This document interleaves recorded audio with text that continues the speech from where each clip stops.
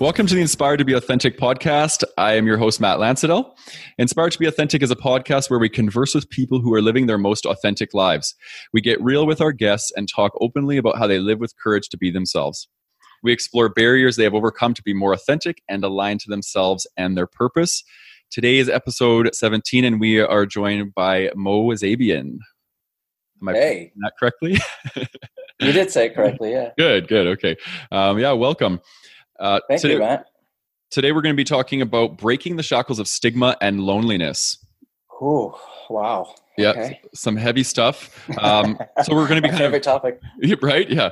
We're going to be bringing the bridge between stigma, shame, authenticity, and how we can support ourselves and support other people as they move through this, and how we can break stigma. This is a big thing, and I think this is an area that Mo brings to us with some great expertise. He has a podcast called Queer at Heart. Yeah, sorry. It's www.queeratheart.com. So you can check that out.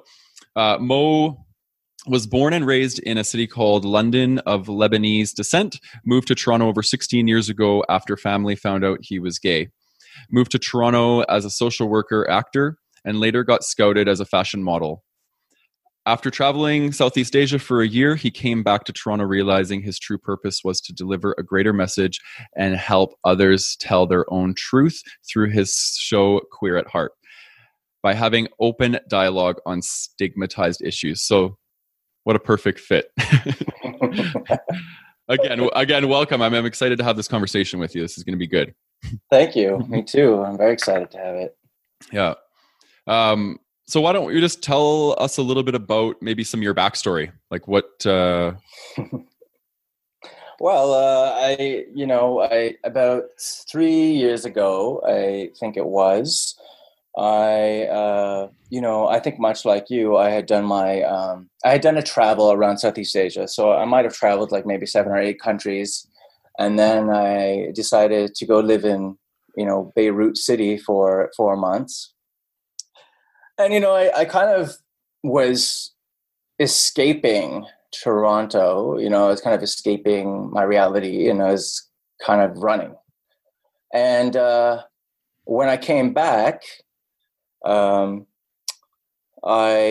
remember going out one night with a friend, and I remember we were out, we were having a drink, and I was having a discussion on an issue. I think it was HIV. We were talking about HIV. We were at a bar, and this guy said to me that he actually had no idea what HIV undetectable meant. And I thought to myself, I felt like, I just couldn't believe that he didn't know what it meant. Like, here you are you party, maybe this guy's having casual sex. And, when he finds out that somebody's HIV, he literally says, no, I can't do that. Like, because he's not educated on undetectability. And I said, well, this is what it means to be undetectable. Mm-hmm. And so when I had left that night, I realized that I had a job to do, basically. And I thought, I had come back from traveling for a year, and I thought, what is it that I'm going to bring to the table now? What is it that I'm going to contribute to the world? Because I felt in my mind, like, if I'm not here to change lives or help people change their own lives, then what the hell am I here for anymore? Like, there's only so far I can go. There's only so many places in the world. I mean, not so many places. I can travel the whole entire world, and I've traveled a lot. But at the end of the day, what is it that I'm going to bring to make people's lives, enrich people's lives? And so at that point, that is when I thought, oh, wait a second, I can do something. Actually, I can start something where I can bring people to the table, and I can create a safe space for us to have dialogue and to educate people on all these taboo issues, such as mental health, such as drug use, such as the process of surrogacy, such as religion, and how people consolidate their religions with their sexuality, as far as body dysmorphia. You know, there's 27 topics on my website right now, episodes, I mean. So, and after, you know, coming to Toronto and having my own struggles, I thought, oh, you know, I have a lot to contribute here, and I want,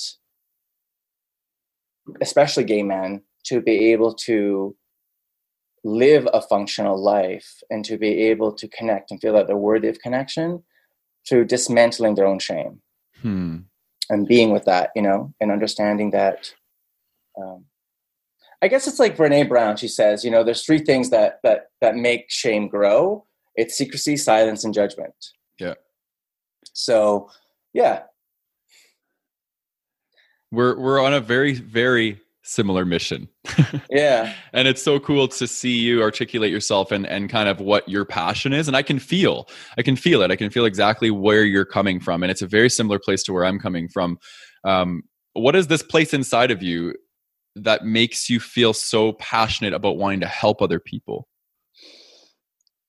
You know, it's because I know the feeling, you know, like I grew up with that feeling. I grew up in a place, London, Ontario, where I was, you know, I grew up in I didn't grow up in a religious family. I grew up in a very secular family, Middle Eastern, mom and dad, who were pretty cool and pretty liberal, you know, and, you know, when I had come out, like I didn't come out till I was 20, right? So I knew I was gay at 6.5 years old, you know, and I had lived all these years suppressing it. And, you know, the education system that I was a part of wasn't very easy either, which I can get into at another time. But I also just I didn't know how to express I didn't know whether I was going to be disowned.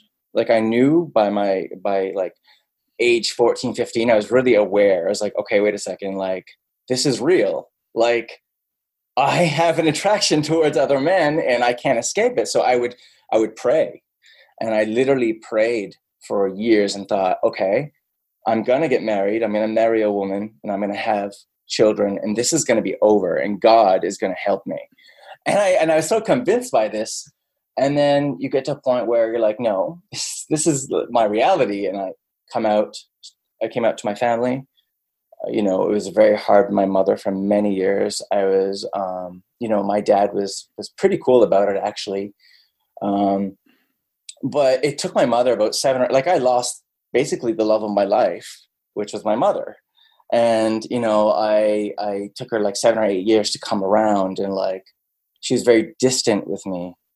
And she, at one point, very early on, she wanted me to go to therapy. And I thought, you know, and my sister had basically let go of me, and she didn't want me to, you know, tell her kids about it. And she said, you'll never bring a guy home. And, you know, this is not going to be exposed to the family, and nobody will ever know about this, blah, blah, blah. So for me, living that experience and knowing that, you know, I've lived my whole life searching. So, you know, I've traveled, I've gone to meditation retreats. I've, you know, you read all the books. I'm a social worker. And so like, I thought, wait a second, I've experienced this stuff. And there are so many other people I'm hearing. So I hear stories all the time who are struggling through this. And surely we can provide to as little or as many people as possible the tools. Yeah. And the tools that worked for me, you know, or worked for you. And like, it's not just about talking about these issues. It's about how do people find a way out to live a more enriched, you know, meaningful life, you know, because, you know, it's, your mind is fucking with you. Mhm. On a daily basis. We all know that your mind is telling you these incessant thoughts are telling you you're not good enough, or you can't do this, or if you come out, you're going to be disowned, or whatever it is, and all this like mental turmoil. Yeah. So for me, the show is an avenue in which to give people tools. This is the direction I'm going in, is bringing people on the show that can provide solutions and tools and provide a way out. Mm-hmm. Because there is a way out. There's a way out if you want it. We don't have to be stuck in our traumas, and we don't have to live through these traumas well into old age. We can heal. Yeah. And we can learn to connect. Yeah. Just in the same way we learned how to hate ourselves. Yeah. We got to unlearn that. Yeah. And I love the term remembrance, because we already know how to love ourselves. We were born into this world knowing how to love ourselves, and we have to remember who we actually are, right? And I think that's what the journey of life is. For me, it's been about, I come into this life pure, okay? Child, essence, energy, you're just living in the moment, and then we become domesticated by the adults in our life, right? And we become so observant of other people observing us, and we develop this ego. And then part of what happened for me, in my 20s and 30s is like unlearning some of this stuff, and not having to build my sense of self off of the reflection of other people. And that's kind of how my journey moving towards my authenticity has developed, is letting go of this and these expectations I put on myself, and just letting myself be. But the murky waters I had to go through were all around shame. And this is the stuff that I learned in my upbringing about that I don't measure up because the world around me is this way and I'm this way. What's your experience with shame been like? How has it shown up in your life? Oh, heavy question, right? Yeah, well, it showed up in my life through anger. Okay. Right? I've been angry over the things, over, not being able to share my story openly with my family, with my extended family. I've always, judged myself. I've always kept myself silent, and I've always kept it a secret. And as a result, I've lashed out in anger. And I've lashed out in anger, when I've dated partners who are ashamed or who don't want to be open to their families. And it gets in the way of your ability to actually be in that moment with your intimate partner, with your, you know what I mean? And for me, it has definitely, it showed up in so many different ways. Like even going on a job interview, just thinking of not being good enough, because that, it happens. Like, as gay men, we live our whole lives being rejected in some way, shape, or form. So like, even if we go into a job interview and that person who's interviewing us has no idea we're gay, we're still in our head thinking, oh my God, this person's going to find out we're gay, or this person's going to have a different view of us, or, picture us as like, less of a human, or less of a man, or less masculine, or whatever it is, so there's all, it's showed up it's creeped up in so many different ways in my life, and completely, demolished opportunities for me to connect and be a part of the world.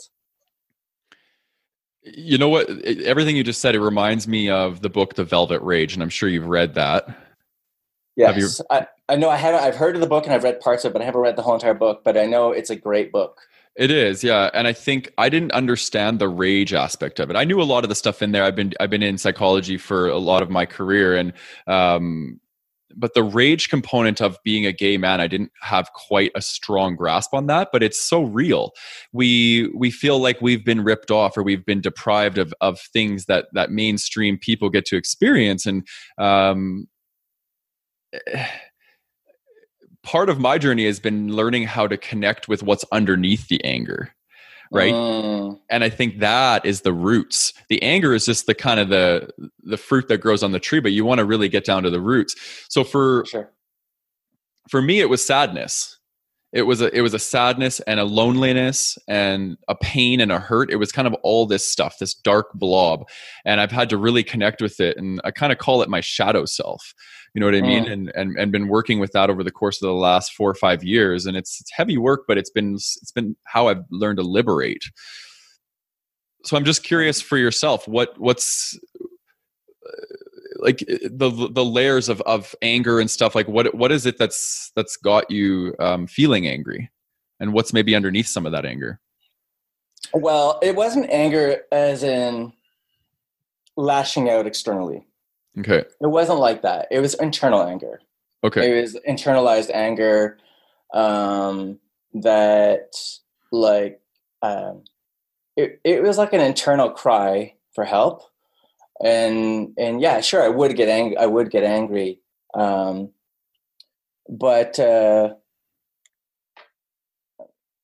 sorry, could you repeat the question again? What was the question exactly again? Yeah, of course. So basically, I'm just curious about the anger and like what's underneath the anger. What were you experiencing that was creating you to be angry? Oh, good question. Abandonment, just feeling abandoned and feeling rejected. And so not like feeling like whenever there was a conflict, in a relationship or anything like that, that it was the end, like I was being rejected or like, it was, I would get so anxious that I would be like, oh my God, I'm being left or I'm being, abandoned by this human, but really it was just this little conflict that could be resolved. Yeah. So, so what's under it is the feeling of abandonment, probably, likely caused by something I experienced in childhood, being bullied, in school because I was a bit of an effeminate kid who I had a little bit of an effeminate voice. And like, I was just a real, like, there was a lot of rejection, and there's a lot of a rejection as a kid. And of course I interpreted it as, I'm not worthy, I'm not worthy. I'm never going to be worthy so long as I'm gay. I'm not. And so I internalized it, and it became a part of my experiences and my relationships. And as a result, you attract the wrong people.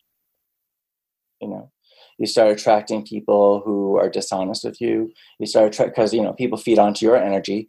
People who cheat on you, people who aren't, who aren't giving you what you want, and you start blaming them for it because you start thinking it's their fault. When in reality they're just projecting, reflecting back to you what you're giving them. And so you realize, oh, wait a second, this is a reoccurring thing, and so this can't be everybody else's problem. This has got to be my problem. It's got to be my issue that I have to dismantle and understand cognitively that this is not the truth of who I am. I am worthy. You get to the point where I am worthy. Those things I believed that we believe when we're children are not true. We bought into it. Everybody is worthy, right? Yeah. Everybody is worthy. Everybody's worthy of the same opportunities. Everybody's worthy of whatever they want, whatever they desire, and it's just a matter of, do you have the courage enough to ask for it? Mm-hmm. So for me, it had nothing to do with the person I was with. It had to do with the experiences I had previously to that and how I had festered it. And I had, it was so embedded. It's still work I'm doing. It's not like, oh, it's over, it's done, I've done the work. No, I mean, it's lifelong work. You're going to be triggered. I'd like to say activated. Activated, yeah. And, I'm going to be activated, and that's okay to be activated.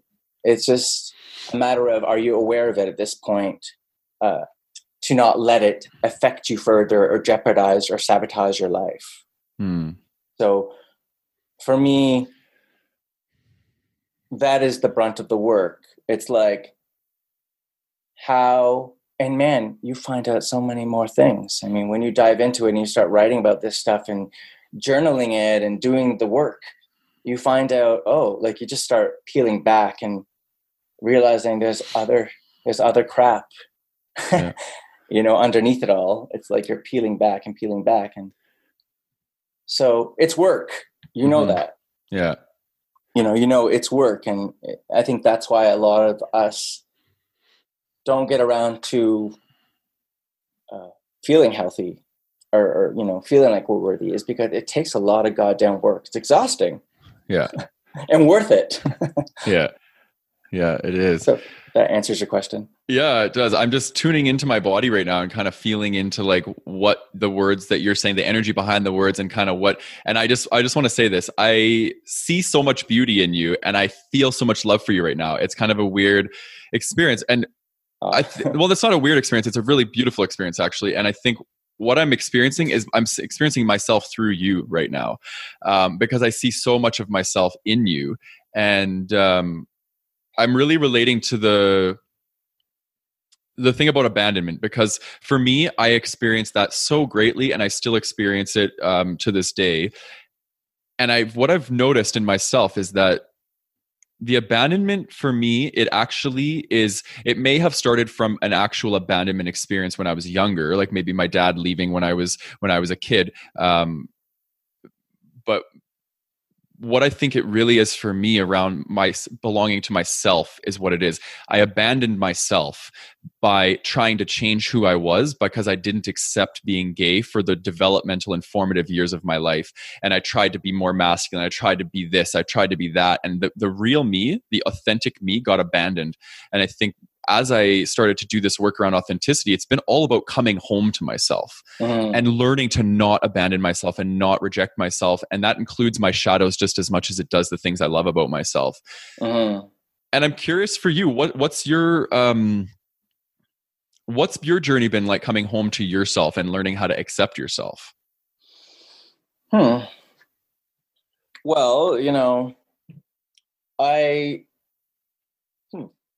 it's been a rough journey. I mean, without a doubt, it's gotten easier for me to come back home, I guess we could say. And, it is coming home. You're right. It's exactly what that is.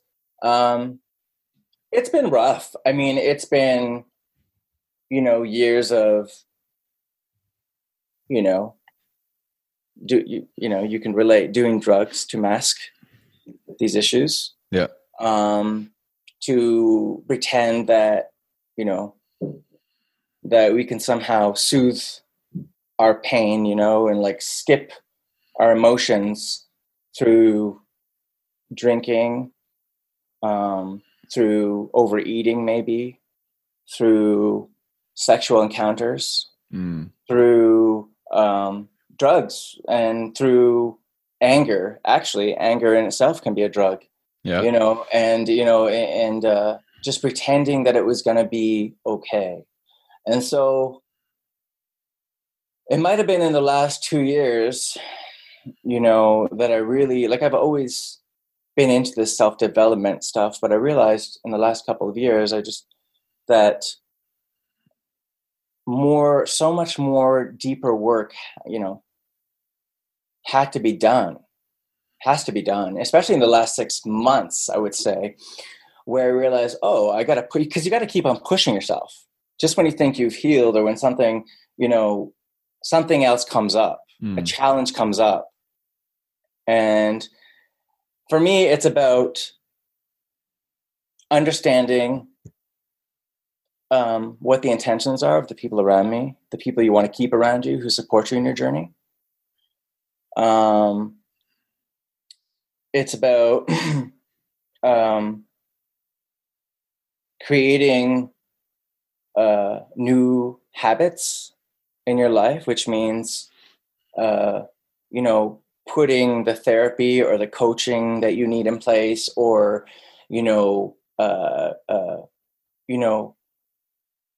for me, it's like I wasn't able to sit down there's a lot of times I wasn't able to sit down and do mindfulness and meditate. And I would never ask anybody who's depressed to do that because I don't think it's possible, actually. I think you need to ask people to do something simpler before you ask them to go meditate. So for me, I would go to I did a lot of retreats like Vipassana. Okay. When I didn't even know how to do that, I just pushed myself into it and sit there for 10 hours a day for 10 days, and like ADHD had me and sitting there struggling. I was like, maybe I should have create a habit of going for a walk every day for an hour and then ease myself into meditation. Yeah.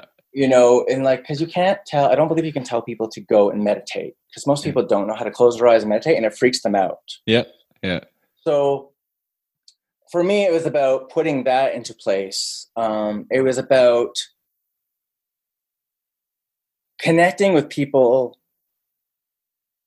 who were like me and who were on that journey, that healing journey. It was about being able to be still with my thoughts and find a way and not be afraid of them, and understand that they are actually only just thoughts, and that we've accumulated or that we have let sort of bog us down throughout our life. So for me, it's about even cutting off family. It was about that. It was about sitting in that pain of understanding that I may or may not ever speak to some of my family members again. Or I might not know or talk to maybe my sister again, or that I would never get to know my niece and nephew, and I had to accept it. I had to just sort of accept the shame that was essentially put on me by others, imposed on me by others, and I bought into it. And I was like, oh, they don't accept me. They don't understand me. So therefore I'm going to start feeling ashamed of myself because I'm not good enough to be an uncle to my niece and nephew,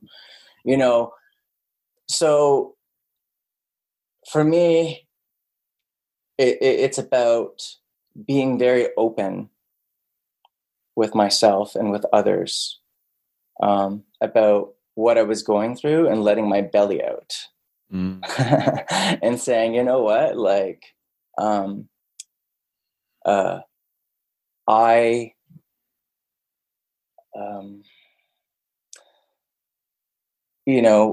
I'm fucked. It's about admitting it and saying, actually, there's a problem. And I'm going to actively and consciously work on that problem because I am worthy, with or without these external things. Yeah. Such as friends or family that I've had to let go of, such as drugs, such as sex, not, or just having sex out of a place of being wounded. So for me, it's about understanding that I'm actually loved by God. And so I don't really believe in God, to be honest. I would say I'm more of an atheist, but I do believe, obviously, we do all the spiritual work. I would say I'm agnostic. Everything around us is God, the universe, you and me, everything that exists to me is God. So I would say that there's of course you're loved. When you think about it, it's of course I'm lovable. When you really sit in that, you're like, oh, of course I'm worthy. Of course I'm lovable. Of course I deserve these things. So what is the part of us that tells us that we're not then? The part of us that tells us that we're not is that voice that continues to play like a repetitive record. Yeah. It's what tells us we are not worthy, we're not good enough. And as a result, when we start to feel this way about ourselves, like they say, I don't know if you do the works of Esther Hicks. Some, yeah. And she says, every day when you get up, you are, the universe is giving you feedback. Every single day, everything that's happening to you, that is your feedback as to how you're doing internally.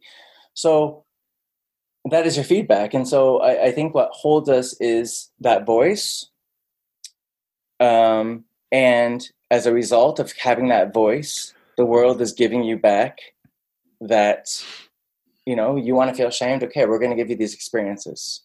And we're going to continuously give you these experiences until you can learn the lesson and realize you are worthy.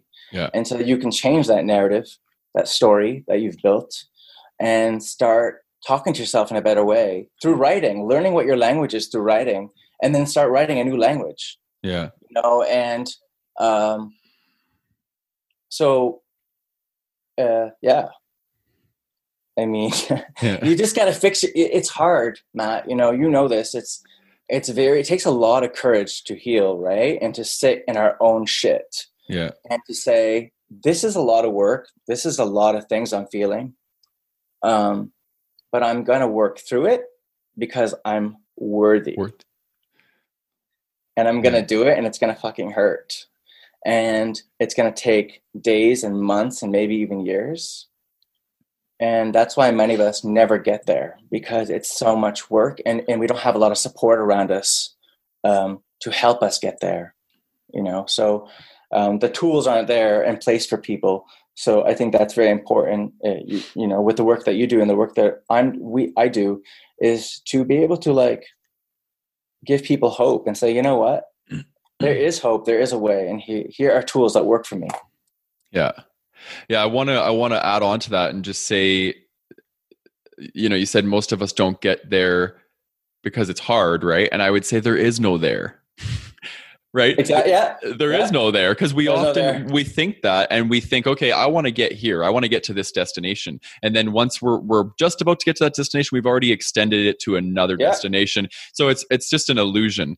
The arrival of there is when you stop and you enter the present moment and you allow yourself to feel the beauty and the energy that you already are. That's 100%. The arrival, right? Yep. And I think when people learn that, that's when things start to change, is the remembrance, the allowance. It's these things, you know, embracing your shadows, embracing the things you don't necessarily like about yourself. And that doesn't mean that you have to love them, but it just means you have to be okay with them being there.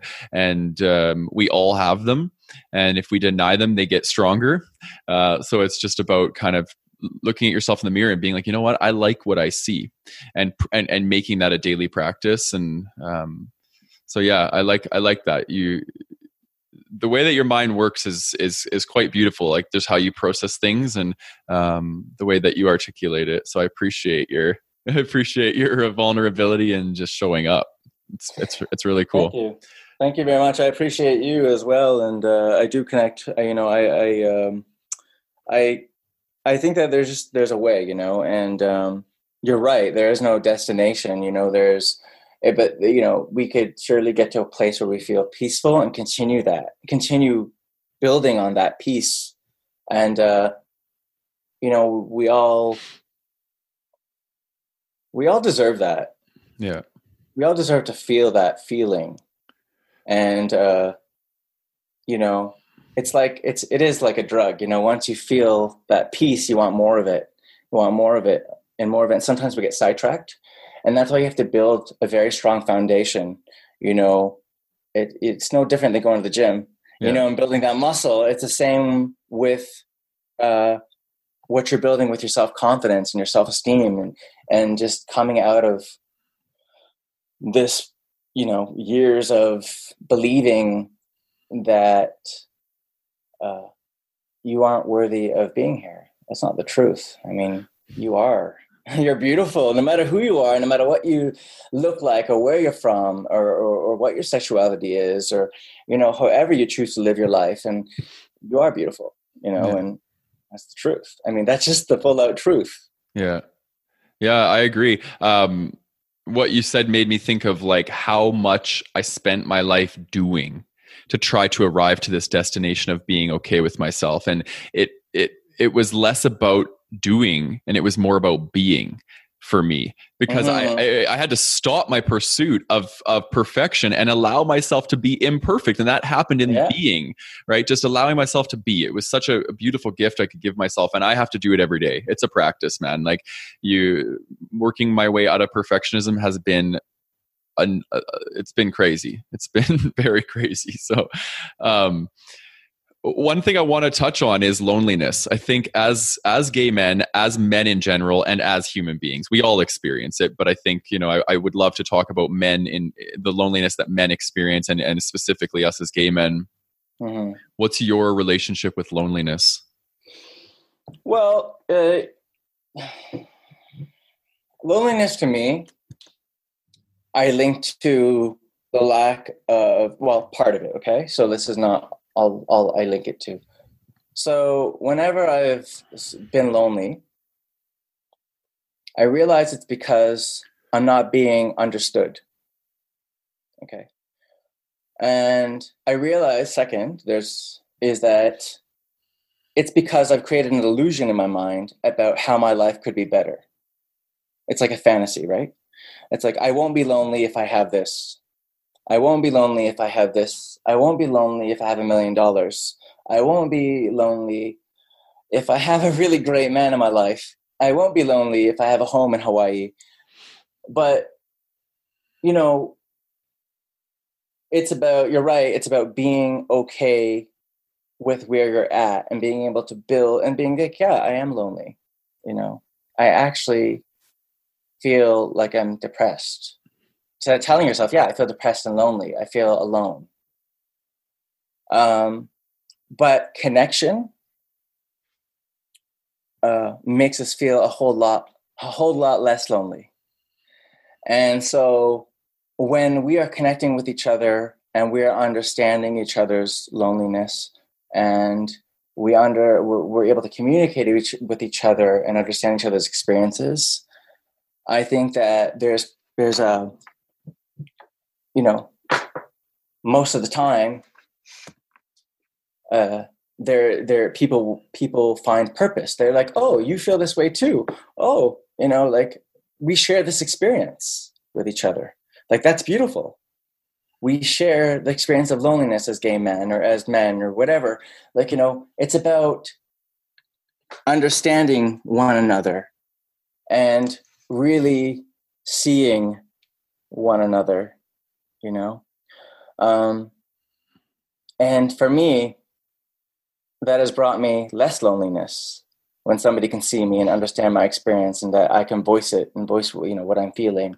But it's also, it's about changing that dialogue in your head that says, I will be better and I will feel more fulfilled if I have this, if I have B, if I have C, and if I have this. The fact of the matter is, some people might say this is a little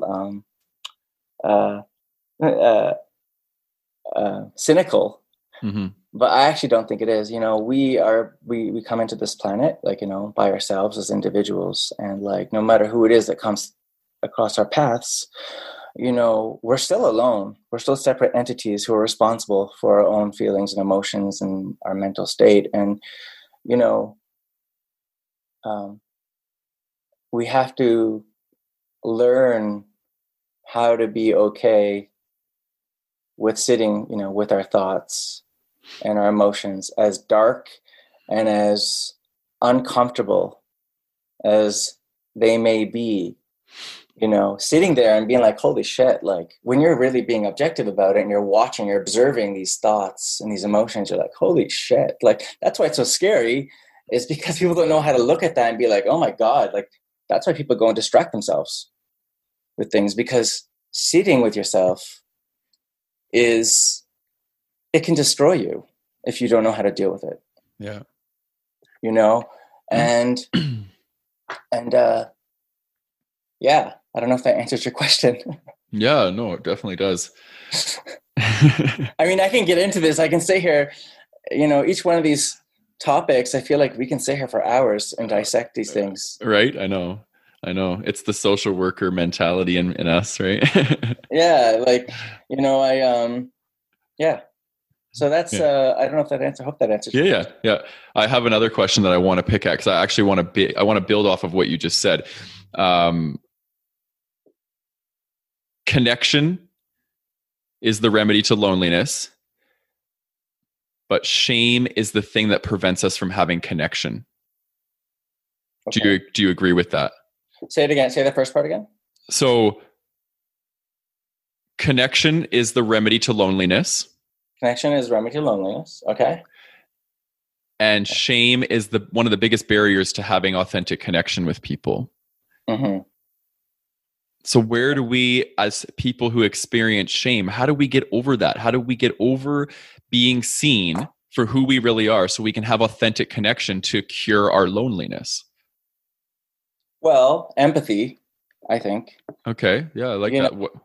I think that empathy, I was reading a while ago that empathy is the antidote to shame. And, when we feel like, when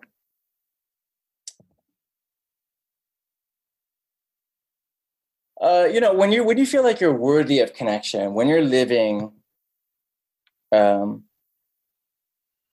courageously, you live courageously because you feel like you're worthy of connection, you're worthy of connecting. Yeah. So, and I think that it takes work to become that person. Like, for example,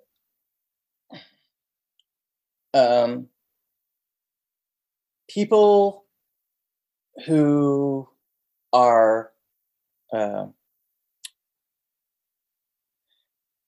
who accept them, people who are generally pretty happy, optimistic people. There's been a lot of research done. Some of the research was actually done with some of the stuff was some stuff that Brene Brown did as well. Is that people felt worthy of connection, right? That's why they were able to. People who were optimistic felt worthy of connection. They accepted things. They accepted life as it was. So when things came to them, they accepted it. So they were okay to be the first person to say "I love you," and realize that they might not get a similar response. Mm-hmm. But they understood that they were worthy of connection. They were worthy. They were okay with saying "I love you" first. They were okay, just like she was saying that they were okay with, like, if they got a phone call from a doctor who said you had cancer. Mm-hmm. They accepted it. They're like, this is life. Let's just accept it and move on and see how we can overcome this. So, you're saying, how do we deal with shame? And right, was that the question? Yeah. And it's about being open about your shame. It's about not silencing it. It's about not sitting there in your head judging it. It's about sharing with each other. Oh, this is how I feel. This is what I'm feeling. And it's about not silencing it. And it's about not keeping it a secret. It's about sharing it. Yeah, I like that. And realizing it's actually just, it's just shame. It's a thought. It's this idea, this really twisted idea that you're not okay because you're holding this secret inside. And yeah. Yeah, I like that, because it's like when we live with courage and we talk about our shame, we foster connection. Mm-hmm. Through that connection, we share more of our vulnerabilities and we're relatable. Through that relatability, we can step into curing our loneliness with connection. It's kind of all interconnected, but it takes that first step. It takes that courage to just start to share parts of yourself that maybe you've never shared, because you're going to connect and align to people who have that same hang up. The universe is always bringing people into our experience, and when we're not aligned and safe in sharing it, they trigger the shit out of us. But those are the people that they're waiting to align to us when we're ready to align to ourselves. That's Amen. Amen, right? That's the beautiful thing about this work, is that when you start to be real with you, you attract exactly who and what you need into your life in order to bring you happiness. But before making peace with it and aligning to it, it triggers us. So I always say that there's so much treasure in our triggers, because all the people that have triggered me in the past, I'm actually fostering such beautiful connections with them.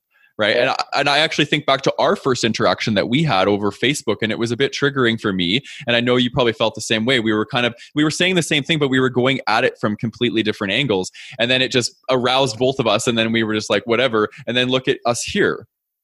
Right. We're having this beautiful conversation, and we're relating to each other through our struggle and through things we've been through. And I see so much of myself in you, which makes me think that the energy that I was feeling before was just energy I hadn't made peace within myself.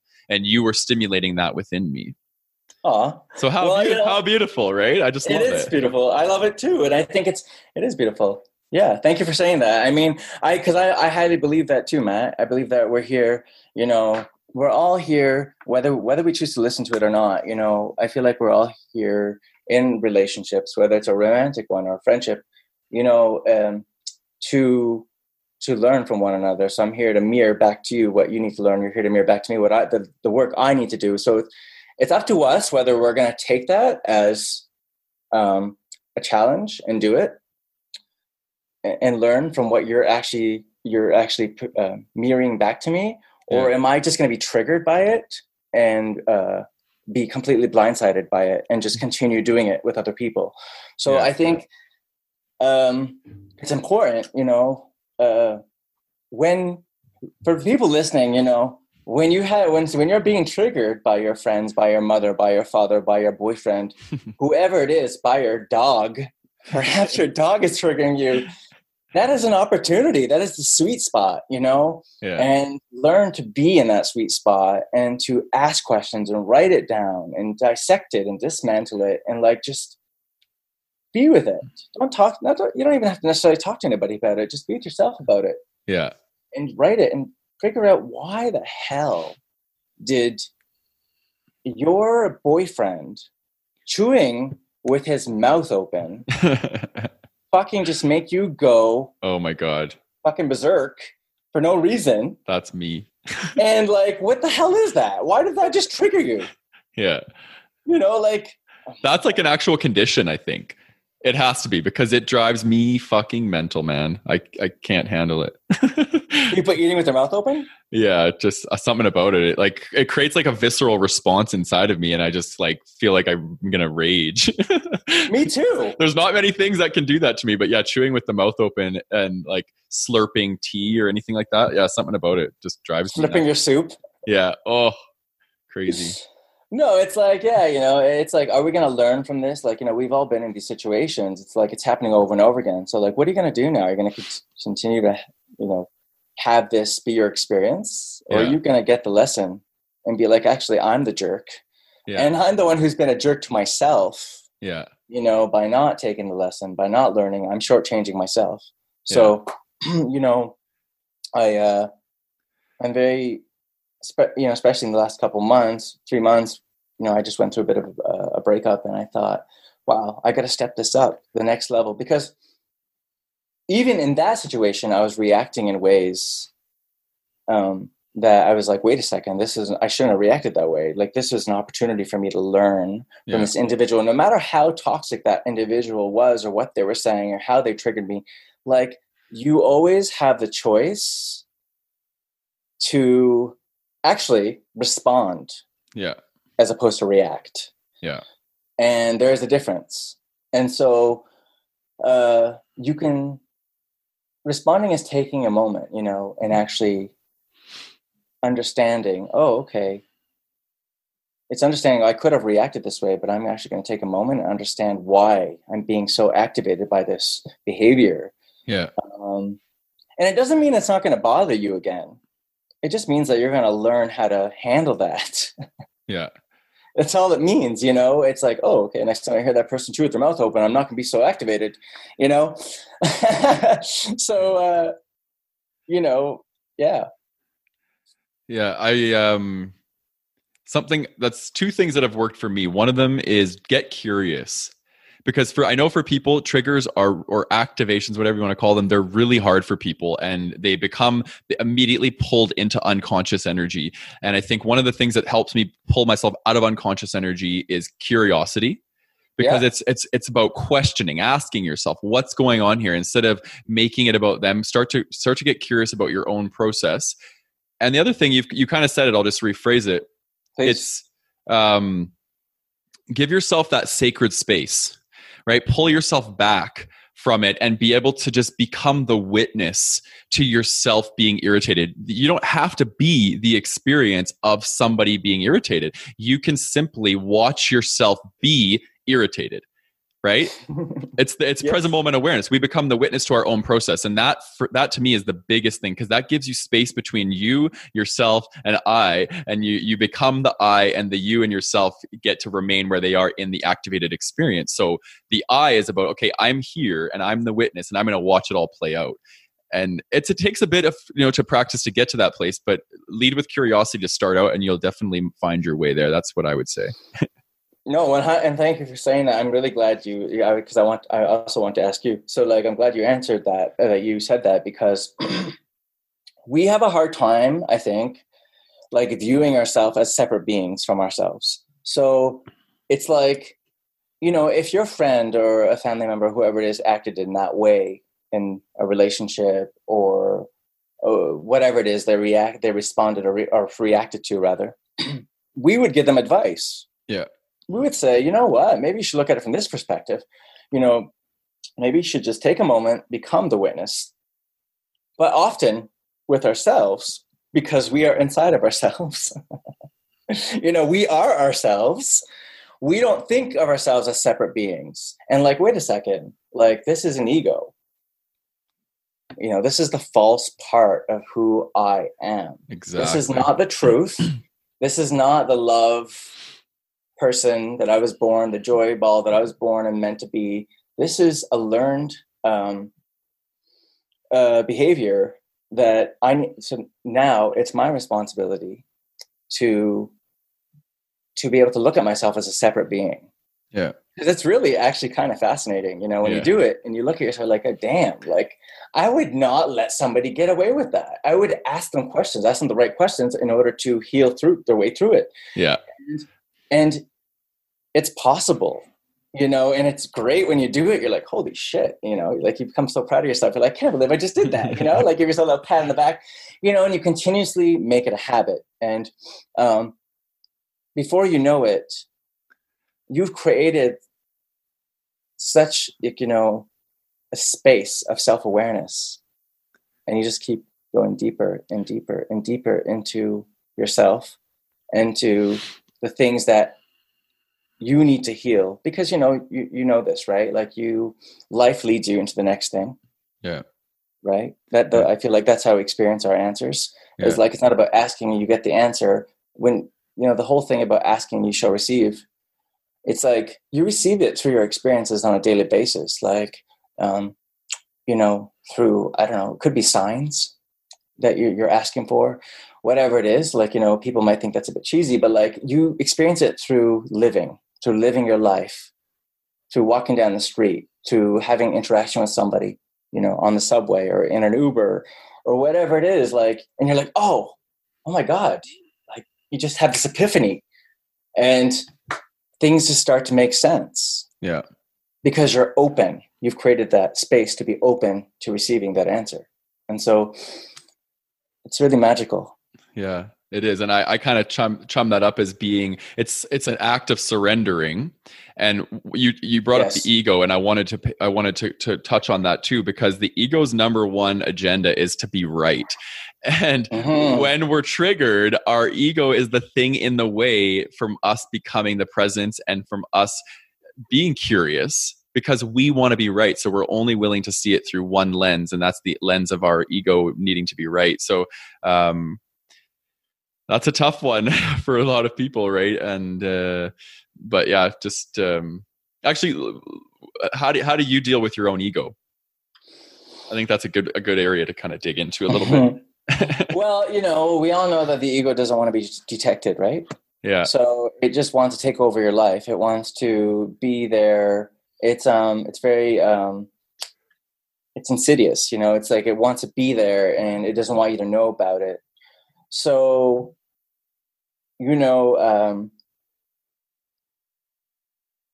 again, it's about creating that practice, so when I'm feeling ashamed, and let's just use an example, let's just say about body.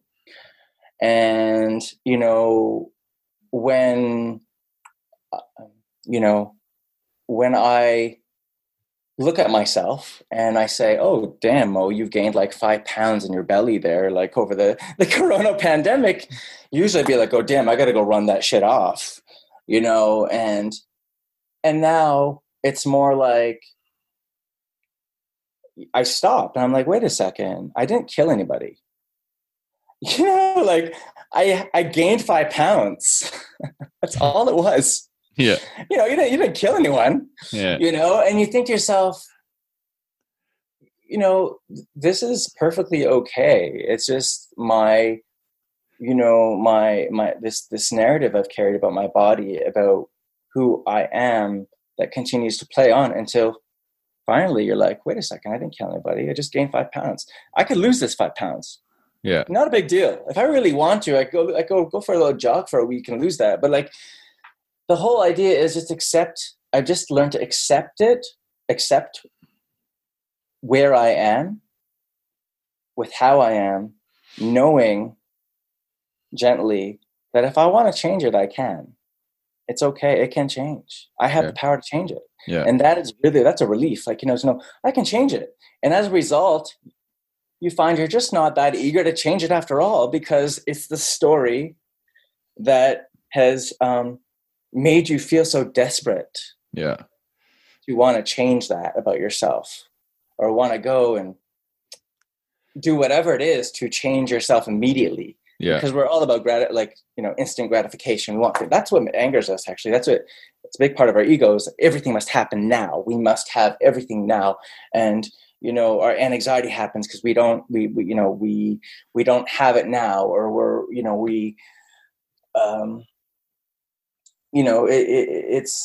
it's about, really, I guess, at the end of it all, it's about coming back to the moment. This, right? Like, this is your work too, is like you coming back to the moment, realizing it's okay. Yeah. It's all right. Let your belly out. Yeah. How do you deal with it? Yeah. I think you answered it pretty well, to be honest. I think one of the biggest things for me is comparison, right? That was a big thing for me for so long, is comparing 100%. And that's how I got into fitness, nutrition and stuff. It was all about finding a vessel that I could use to carry myself to this image of perfection that I was trying to achieve. And it got to the point where I was comparing myself to myself, but it was a mental image I created of how I needed to look. And that was what I was comparing myself to. It wasn't so much other people, but then also professionally in my career is where I do comparison to other people. So I'm always comparing my success to other people's success, things like that. And, but yeah, the original question was what? The ego. I love how it was my question. I don't even remember what it was. You said something about you basically said, how do you deal with your ego? How do you deal with things like shame? Yeah. Ego, or whatever it is. How do you deal with your ego? Comes up. I would say the biggest thing is I connect to other people. So I have really close friends. My best friend is a psychologist, and we have lots of good long chats. And I feel safe to bring my ego forward with her. And it's funny because we laugh, right? We laugh about it, and because the ego is so erroneous, and it's always like cunning and trying to play these games, and we just laugh at it. But when I'm in the moment, and it usually comes out like in the shower or whatever, when I'm just playing these roles in my head or having arguments with people in my head, where of course I always win, right? and which is so funny, right? How we're like that. But I create a gap. I create distance between me and my thoughts, and I watch them play out. And then I catch myself in the moment, and then I get curious about why. Why was I thinking this thought? What was it that I needed to be right about? And then what I do is I return myself back to my body, because my body knows. My body always leads me to exactly where it needs to be, and there's an inner peace in my body, and I root myself into that, and that's helped a lot. So yeah, that's great. And I like how you said, fighting with myself. Yeah, because that's exactly what it is. It's like we're practicing how we're going to make things better. like, it's like when you're angry with somebody and you're practicing in your mind what you're going to say to them because you're so angry. And it's like, oh my God, I'm going to be right. And I'm going to get the final word, Yeah. you know? And it's like, you know, yeah, it's about getting to a place where it's like, you know, it's okay if you don't get the final word, because usually your final word is like, you know, it's it's an illusion. It's not your final word. It's your ego. It's you wanting to have some sort of power or control over the situation. You really don't. You end up having more anxiety anyways. You never have. You're losing your power.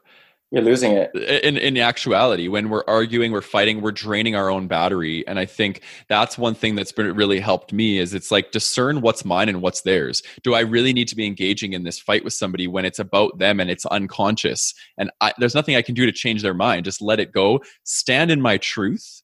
I know what my truth is, and I don't have to prove that or show anybody what that is. And I get to stand in my truth. And I think oftentimes is when we don't feel worthy or we don't feel valid in our truth is when we feel we need to defend it. Absolutely. Yeah. And I really think everything we're talking about, the remedy to it all is self-worth. When you think about it, if you think about all the things we talked about today, right? Shame, stigma, loneliness, disconnection. If you have self-worth, it's all kind of just doesn't mean a lot.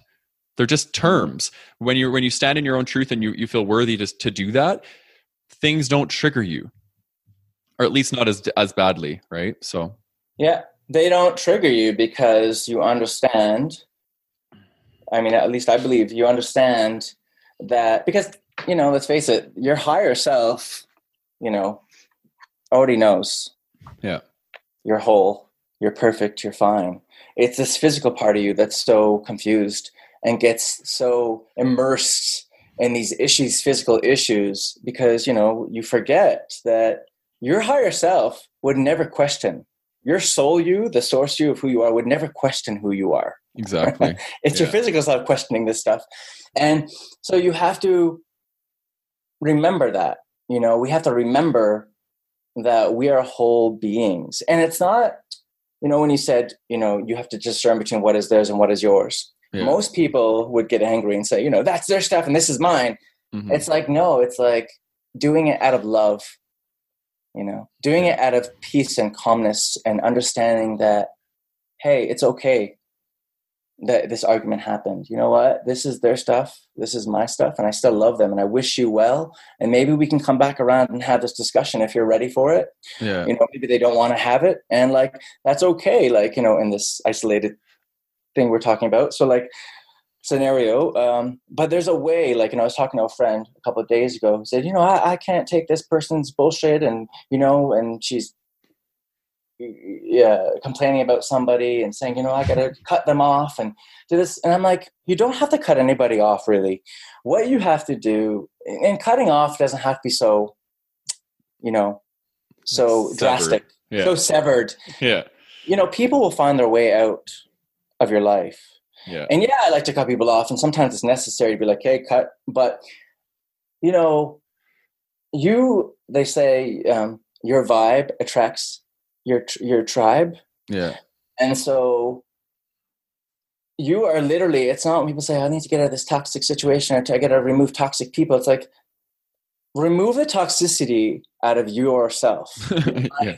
And the toxic people will leave, because you're vibrating now at a frequency that is so good, that is so juicy, and is so like, you're so in your element that those people aren't going to have a chance to come around once you've built that muscle. And you're not going to have to deal with those things in those ways.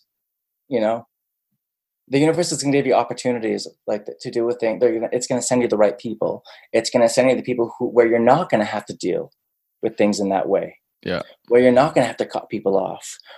Your relationships are going to become more loving, more, you know, more understanding, and more substantial, and more meaningful, and people who are on the same wavelength as you.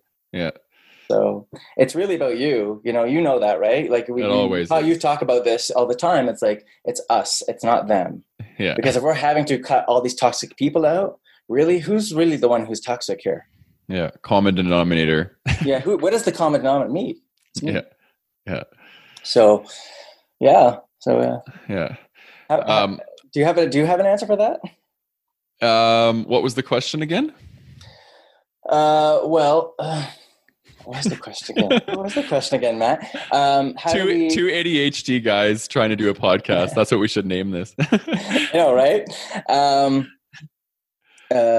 I don't remember, but I think it basically links back to, you know, a few of the things. When you, I guess we were talking about when you, knowing that the higher self feels whole. And I think I think you asked a question about shame again. Yeah, I can't remember. How do you deal with it, and how do you deal with it? How do you dismantle it? And for me, it's about knowing and understanding that I'm whole. Yeah. Whatever you say, whatever anybody else says, I'm whole. I know I'm whole. So if I just practice the idea and the thought that I'm kind of a perfect human being, which we're not, but we work towards becoming more perfect, I guess, in our imperfections, because none of us are perfect. And there's no such thing as perfect, and imperfection is beautiful and perfect. Mm-hmm. And so we have to just, you know, understand that this is a part of our journey, and it's all beautiful.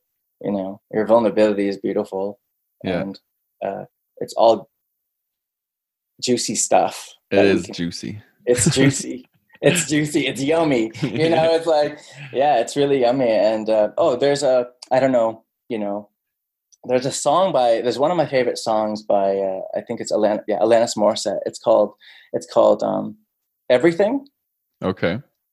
And you know, there's a line in it that says what she says in the song, what you resist will persist. Cool. So if you keep resisting how perfect and great you are, and how great you are, all your existence is going to present you with resistance, mm-hmm. and all these resistant experiences. Yeah.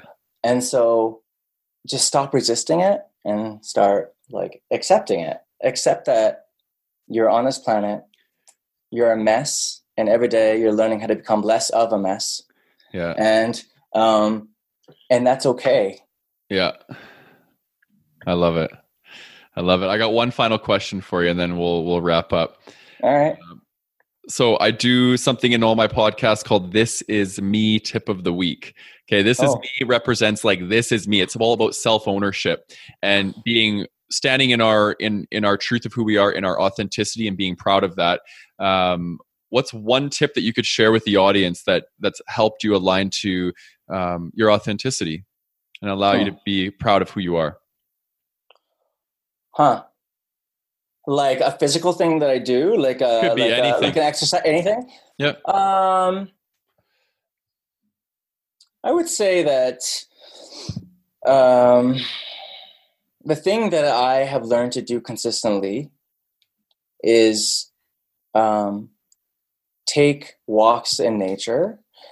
And now I don't just take walks in nature. What I do is I find that I do this activity where you walk and then you look into the distance, and it really grounds you. I don't know. For me, it grounds me to look into the distance. It's like I take walks and I look into the distance, and that for me is what I do as my form of like mindfulness meditation. Is I get up usually most mornings, and I'll take a nice walk. And then usually I'll do a workout afterwards. But I'll just take a walk where I just stare into the distance. I stare at the trees from a distance, and it really connects me back to myself, because in the morning, your brain is fresh. Your thoughts are very fresh. Yeah. And it's usually either the calmest part or the most destructive part, or the most like craziest, most anxious driven part. And so I try to go half an hour later, I try to go and try to keep that peace. Or if I have anxiety, I try to resolve it at the very beginning of the day. And in order for me to like live a peaceful day and be able to function in the world. So that's one thing I do that's a tip that I would say I use. to come back to myself. And also it's just a practice of awareness every single day. Every single day, whenever I get angry at anything or something disappoints me, I'm getting so good at it. That's great. I just learn how to just stop myself and be like, oh, okay, that's my brain fucking with me. All right. Okay, cool. Put an X through it, and yeah, again, you leave space to be your authentic self, to be able to come back to yourself, and you feel it. You feel so happy afterwards. Yeah. The freedom you feel is like, oh, I didn't buy into that, and continuously do it. So for me, I guess that's a tip. Taking a walk during the day, looking into the distance, because I read a very long time ago that is the biggest cure to depression and anxiety is taking walks and looking into the distance. Okay. I've stuck with me, and just that will help you become aware of your crazy brain. Yeah. And crazy is not bad, you guys. It's just like sometimes your brain gets out of control, and you gotta, yeah. It's take harmful, it down. so Yeah. bring it down a notch. Yeah. So cool, man. Well, yeah, I really appreciate those, and I know the audience will appreciate those too, because everybody's always looking for ways to have that feeling, right? Sometimes we just need to take a breather in life, and I think that's a perfect strategy. So yeah. So thank you so much for this. Yeah, man, I'm super glad and that you're able to do this, and I'm going to be on your podcast next. So I'm excited. I'm very excited too to have you on Queer at Heart. Yeah. And please, for everybody listening, check me out at queeratheart.com. I'm on iTunes. I'm on Spotify. Subscribe. Leave a review. Yeah. Just really enjoy this 27 topics up. My personal page on Instagram is I am Zabian, and I have a bit of my also adding my podcast to that page now. I had a separate podcast page, which now I'm going to sort of meld into one page with me, my show host, fashion stuff, whatever.